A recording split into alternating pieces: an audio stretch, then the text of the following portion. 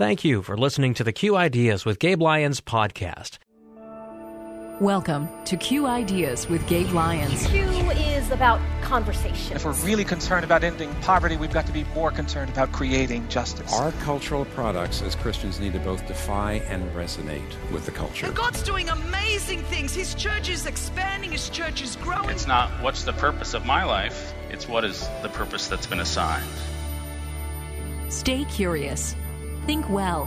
Advance good. This is Q.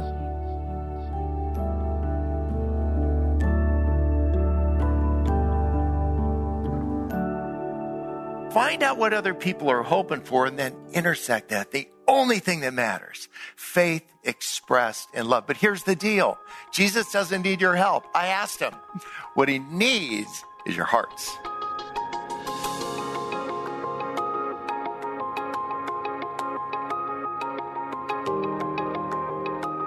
Welcome to Q Ideas with Gabe Lyons on Faith Radio. I'm Paul Perot. Gabe will join us shortly, both with a talk of his own, plus he'll introduce the person we just heard there, Bob Goff. If you've never heard Bob before, Bob is a very energetic and humorous speaker.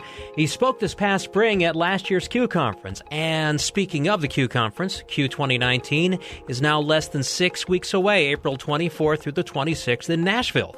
At Q 2019, you will experience 30 curated talks focusing on the state of American culture and ways Christians can navigate the complexity of our changing society.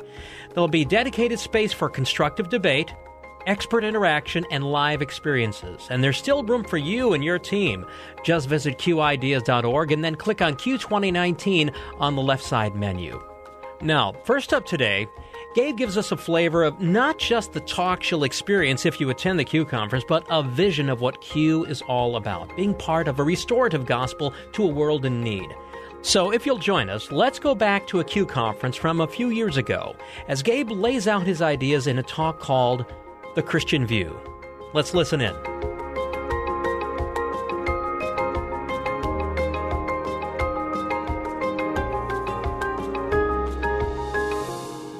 Have you ever found yourself embarrassed to call yourself a Christian? Where you were in a space, maybe it was at work, maybe it was just with some friends, and you decided, you know what, I don't think I'm going to even use that name because I know what might come at me. The perceptions that people may have of me are so negative that it's really not worth the cost of just sharing simply my faith and where I come from. Well, this has been a matter of study for our work at Q for many, many years, understanding the perceptions that other generations have about Christians and culture. Back almost a decade ago, we understood that many people felt like Christians were just judgmental. They were too political. They were anti-gay. We saw numbers as high as 3 out of 4 Americans believing that Christians basically in the political realm, they only care about winning in politics. They don't really care about people. Or 7 out of 10 who said, look, you don't care about me as an individual or my story. You just want to convert me to my faith. Or more recently, my book with David Kinnaman, we wrote a book called Good Faith where we talk about the newest language to describe Christians. And it's the idea that we're irrelevant and extreme, that people basically don't think about the Christian faith anymore. They don't see it as something important to their life. They see it as something that maybe operates over here, and these people go to their churches, they enjoy their little things, their youth groups, their social settings. They pray for their meals, but it doesn't necessarily interact with their real life. It doesn't affect them, and so in that way it's irrelevant. But the thing we saw in the last few years is a rising term that started to describe Christianity by almost half of Americans, and it was the word extreme. It was that our faith was no longer just irrelevant, meaning it could be just disregarded, but in fact, it had become extreme. It had become a faith that really needed to find its place, and that place needed to be a little further outside of the mainstream.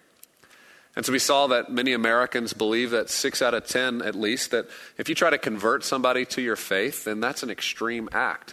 Or 52% believe if you believe in sexual ethics that marriage should be between a man and a woman coming out of Scripture, and everything else outside of that is not ordained by God, well then you're an extreme person. And so in the culture today, when you're extreme, you're labeled that way. It starts to create that polarization. And so for many of us, we can find ourselves having to make that choice. Am I going to talk about my faith or am I going to ignore it? We know in younger generations specifically, they're feeling that pressure. Many feel marginalized. using terms even like persecuted for their faith because they know that if they share their faith, there might be some social consequences. But you see, I would submit to you the reason we're having such a problem with our faith isn't just that people have a negative perception. It's that we've actually contributed to this negative perception, that we actually have to look at ourselves. We have to look in the mirror and understand how we've contributed to it. You see, the Christian story over 2,000 years was a story that really made sense of all of reality. It was cohesive. It was a kind of story that if you were trying to figure out the biggest questions you had in life, you looked to the Christian faith. It was the place where you could find those answers. Chuck Olson used to say that the Christian story really gives us the most comprehensive life system to every question that every human has ever raised. Where did I come from? What went wrong? How do we fix this? And then what is my purpose as I move forward? You see, these are the questions not only you wrestle with, our neighbors wrestle with, our friends wrestle with. And when we have these questions, we need to make sense of it. It's actually not good for us as human beings to feel divided, to not know the answers to those questions. Well, I'd submit to you that the Christian story gives the best answers. It's the reason over the last 2,000 years that we've seen really smart people, artists, musicians, those who've created and built societies, those who established our university system, those who created hospitals. They were motivated by the Christian faith, the origins of human rights and the whole move towards activism to defend the rights of human beings. This came out of the Christian story because it made sense of the world. But I'm afraid in the last 100 years, we've gotten away from telling the full story. We've limited this story to something Dallas Willard calls the truncated gospel, where we've really emphasized the fact that we're sinners and that we can do no right apart from God. And then the next part of the story we've emphasized is that if you accept Jesus into your life, you can be saved from not only hell, but this earth, and you can escape to heaven. And it's created a real shallow Christianity. It's created a lot of converts who've raised their hands and maybe prayed a prayer. But it hasn't created the kind of disciples that really understand how to engage this world, how to partner with God to renew things, to demonstrate and give witness to God's love for this world. And so I invite you to consider the fuller story, the story that really makes sense, the story that for 2,000 years has been told over and over again that you and I need to become much more reacquainted with. It's a story that's cohesive, and it's the beginning of the story doesn't just start with sin. It doesn't just start with the fall of mankind. It begins with God's good design and how he made every human being in his image. And not only that, he designed this universe and this world to be a place where he wanted us to enjoy it, to love it, to flourish. He gave us kind of a job description, and that was to take dominion, to be a part of cultivating this earth in service to God, but also into man. To go build cities, to be a part of organizing. You know, Adam, in the beginning, he was given the job to name the animals, to organize. You see, as human beings, we need to understand where we come from, God's good design and his plan for us to flourish, to enjoy work, to enjoy relationship, to be a part of how he designed us to commune not only with him, but with others. But sin came in, and this part of the story is real. It distorted all of that. You see, the enemy doesn't have the ability to create anything. All he can do is take God's good design and distort it. He literally just tinkers with it and messes it up. And you realize if you just kind of distort it 3%, you've changed the whole thing. You see, when I was looking at rat poison and researching the way they create rat poison, 97% of the rat poison is actually food that the rat would love. It entices him, gets him involved, wants him to eat it. But it's that 3% that absolutely destroys and devastates him. Well, that's what's happening in our world in relationships, the way we treat one another, the polarization we sometimes feel, the ways in which we make decisions and choices that we start to experience the consequences when they're outside of God's design. And all along, the enemy's distorting God's good design and trying to tempt us to enjoy the distortion, to even think the distortion was God's good design. But in fact, through Christ, as we move into this story, we do have the opportunity to be redeemed, to move into right relationship with him. Because once we're in that established place and we know who we are, and we start to understand who we are, because not we're looking in the mirror and just trying to understand our own feelings, our own desires, but we know who God is. And by knowing who God is, it's this fixed point outside of ourselves that helps us start to know who we are and who we're meant to be. And we can walk forward with him into this fourth part of the story, the idea of restoration. And he's called all of us to be a part of renewal, of restoring, to redeem the world alongside him. Through the power of his Spirit, he gives us good works that we would walk into them. He gives us creativity and imagination to inhabit every area of this world, not just the church, but every industry, media, arts and entertainment, business, politics. We're to walk into all of these spaces bringing a kingdom vision, a vision that says, look, some things are broken, some things are distorted, because the enemy wants to distort it. He wants to confuse us. He wants to create chaos. But through my understanding of who God is, he's called me to be a part of what he wants to do there. And then we start to dream. We start to imagine, how would this look like one day if it wasn't distorted? What will this look like one day in the kingdom of God? And then we invite him into that process to partner with us, to help us start to create tangible expressions of what the kingdom of God would look like. You see, when we start to tell this story and give people this story, we give them a cohesive and a coherent story. People today reject Christianity many times because the story we hand them is kind of like me handing you a great novel. And I've ripped out the first 100 pages and you try to get into the story, but you don't realize where it began. You don't know the characters. You don't know how they developed.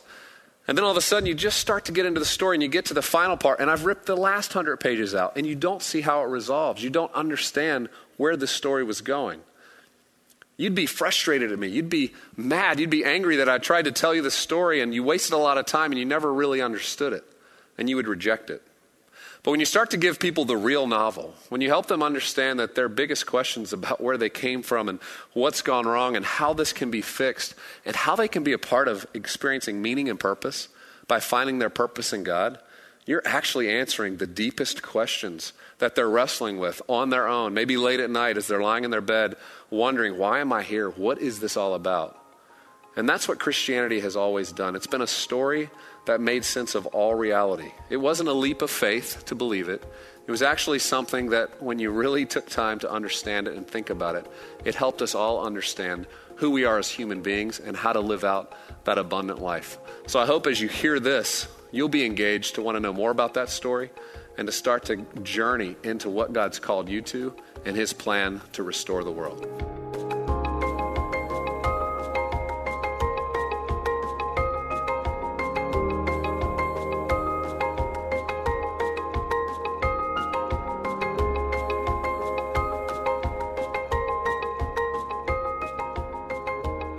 This is Q Ideas with Gabe Lyons, providing a more complete picture of the gospel, an opportunity to be part of bringing restoration both on a personal level and a community level, to be a restorer.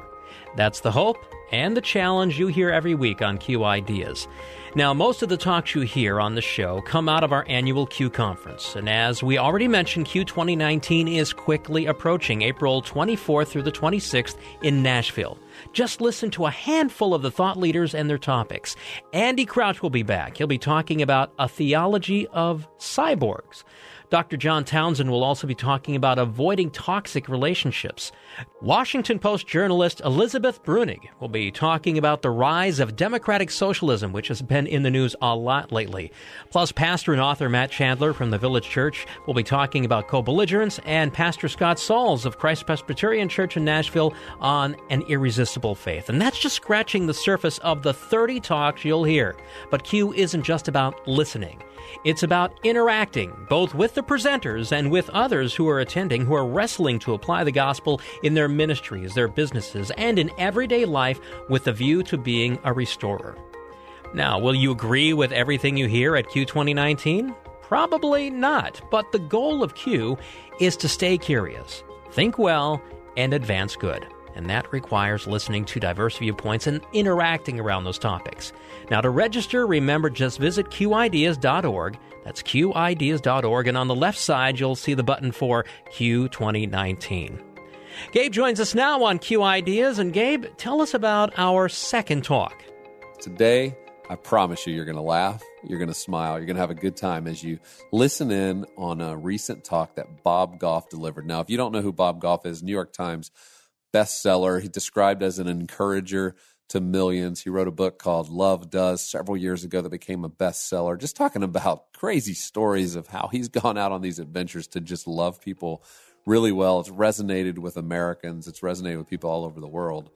And then recently released a book called Everybody Always. And so we asked him at our most recent Q Commons gathering, where this was being broadcast around the world, tens of thousands of people listening inside their churches with their congregants and the people who attend their church, to city commons gatherings that gathered leaders from all over a city, all the way to the living room where people just gather a few friends, through our Q Local expression of Q, where people can host these events in all these different environments. And Bob was there to cheer everybody on, to inspire them, to help them to better see the role they have to play in the world, to encourage other people. And he encouraged us all on this great evening. And so I want you to just listen in as Bob Goff continues in this story of everybody always and why we should care about the people that are put right in front of us. Let's listen in now.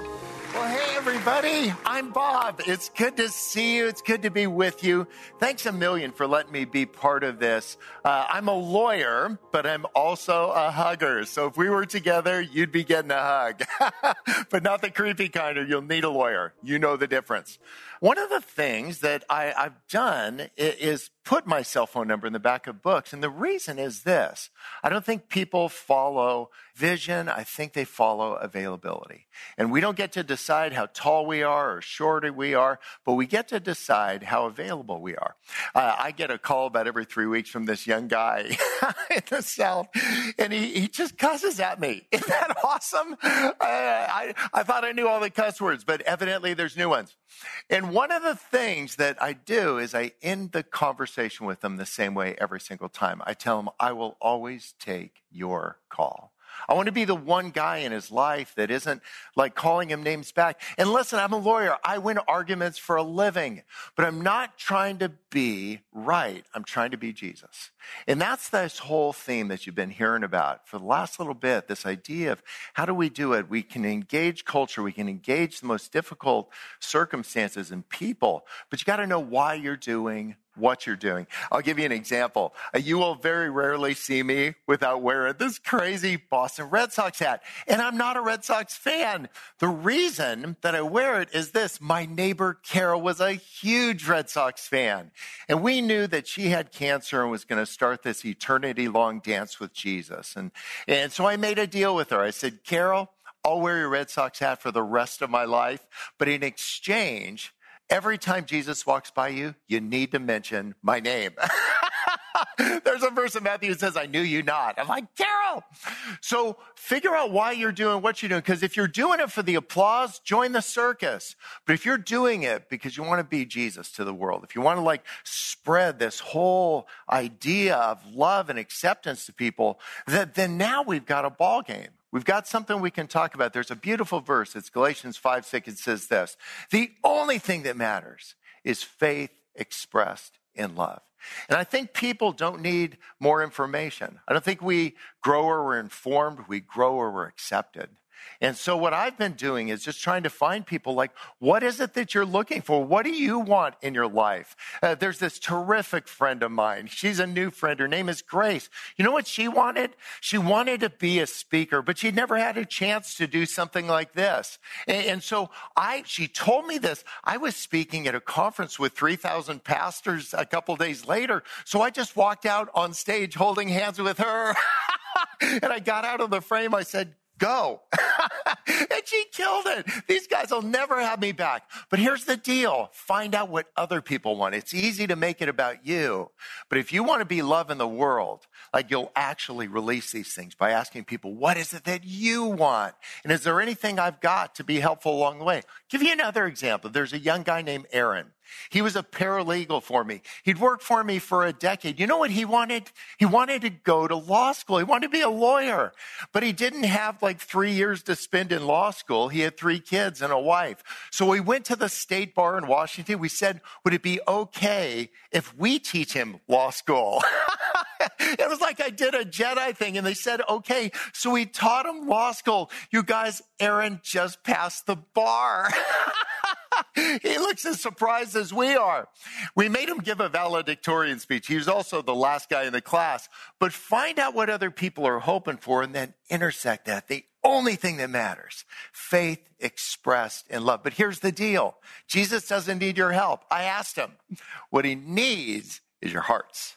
And what it's going to do is it's just going to require a little bit of humility. It's going to be taking a breath when you meet somebody. Have you ever met somebody and their shirt is one button off? That happens to me all the time. But one of the things that I found is the people that have shaped my view of God would be a couple buttons off in their view of God. Like they've got a different worldview than me. And I just assume that God's up to different things in their life than he's up to in my life. Listen, if you want a radish, it takes a seed in 20 days. But if you want a pear, it takes a seed in 7 years. And I've just assumed that some things are going to take a little bit longer, which is hard for me because I'm like a little ADD. I make coffee nervous. I'm like that guy. But what I'm trying to do is just chill out. And that would serve us so well. I keep putting things in the microwave and Jesus keeps putting them back in the crock pot. Let that happen to you. Chill out. I know you've got an opinion about everybody. Everybody's got opinions. They're like ears. But what I want to do is be remembered for my love, not just known for my opinions. And I think we get to do that every time. Every time we do an extravagant act of love that's selfless, it's like a declaration of faith. It's like, this is what I actually believe is true. I have a friend who's the voice of Disney. Isn't that an awesome gig? Every time you hear, coming soon or in the park, it's his voice. And you know what his card says? People believe what I tell them.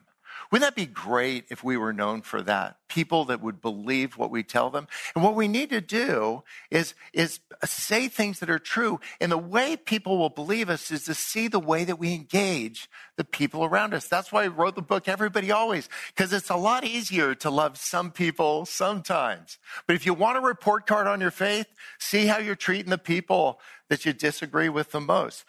Those of you that know me know I try cases against witch doctors. We tried Uganda's first death penalty case against a witch doctor involved in child sacrifice. And this little boy survived the trial and has been thriving. But it started me thinking, how do I deal with the people that creep me out? And so I've been sending out word on the Bush radio now for years to all the witch doctors. I say the Consul General of Uganda is coming, and I command every witch doctor to meet me at the King's Hut. And you guys, they come, and they're creepy dudes. They make little dolls that look like me and stick pins in it. I mean, it's nuts. But I asked these guys, what do you want? What do you need? And they said, we don't know how to read or write. So you guys don't freak out. I started a witch doctor school. We don't teach them how to be witch doctors. They already know. We teach them how to read and write. And something crazy has been happening in their lives. Like they're actually seeing themselves differently than they did before. We're educating them. I've spent my whole life avoiding the people Jesus spent his whole life engaging. You know why? I didn't want to get any on me. And the simple message of the gospel is this: get it on you. Get it all over you. You want to look like Jesus? Just get the people that you've been just polite to, draw them in close. I told these witch doctors, I'm writing the next book and you guys are still learning how to spell. So what if we do this? I'll write all the words. Can you lend your fingerprints and we'll make the cover out of your fingerprints? Pretty creepy, huh? So they've all put their fingerprints on this. And when it hit the New York Times, I called up, I said, you guys, we hit the New York Times. And the whole room went up for grabs. And then it settled down. They said, what's the New York Times? I'm like, don't worry about it. But here's the deal. Who is it that you've been avoiding? What can you do? Who's messed up? Like who's failed you? Engage them with love. I'm going to close with this. I have a mailman on our block, and he's actually really lousy at it. He's just not a detail guy. He just gives all the mail to everybody. All of our neighbors meet each other in the middle of the street at 5 every day, and we just have this is yours, this is yours. One of my neighbors is getting audited. I'm like, this is for you. Pay your bills. But Art told us after years of bad mail delivery, he was going to retire. I'm like, thank you, Jesus. And so I thought, what if we have a parade for him? We don't think this idea of loving your neighbor is a metaphor for something else. We actually think it means to love him. And so we had this parade. We got a convertible. We put 1,000 envelopes in the back. We said, Art, just do what you do every day. Just give them to everybody. 800 people turned out to let him know you're a lousy mailman, but you're a great guy. Art was so moved by this. He called me the next day, said, Bob, I'm coming out of retirement.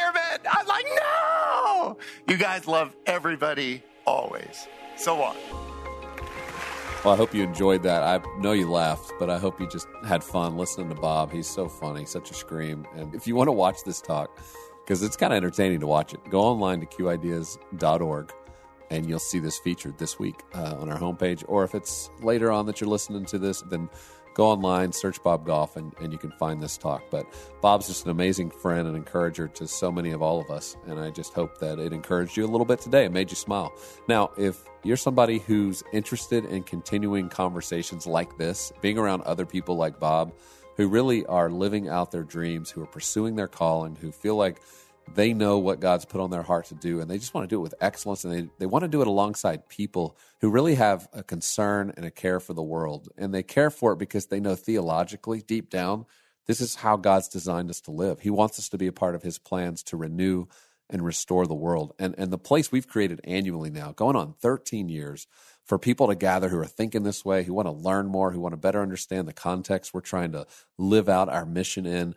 Come to Q 2019. It's April 24th to 26th. This will be our largest yet. It's guaranteed to sell out. We're getting pretty close to that at this moment. And so if it's something you've never been to, you've only experienced these conversations by listening to a podcast, maybe just through your earphones, we want you to come and be in person with us. We want you to be at the table with other leaders like you who are thinking about these issues, who are challenging one another to live well and to live out the dream that God's called them to live out. And so come join us. You can learn more about it at qideas.org/2019 and see all the topics that will be discussed, many of the experiences, a lot of the breakout conversations and Q&As that you're going to have access to. And we just hope you'll come join us. We want to meet you. We want to have you meet a bunch of our friends who are living this out, trying to be faithful to what God's called them to do. And we want you to be right there with us. So hope you'll learn more about that. And until next time, I hope you have a great week.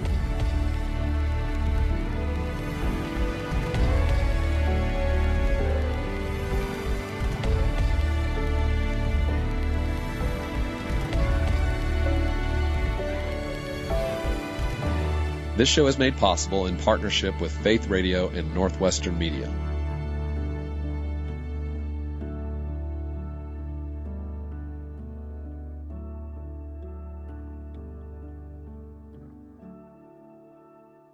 Thank you for listening to the Q Ideas with Gabe Lyons podcast. These conversations are available because of listener support.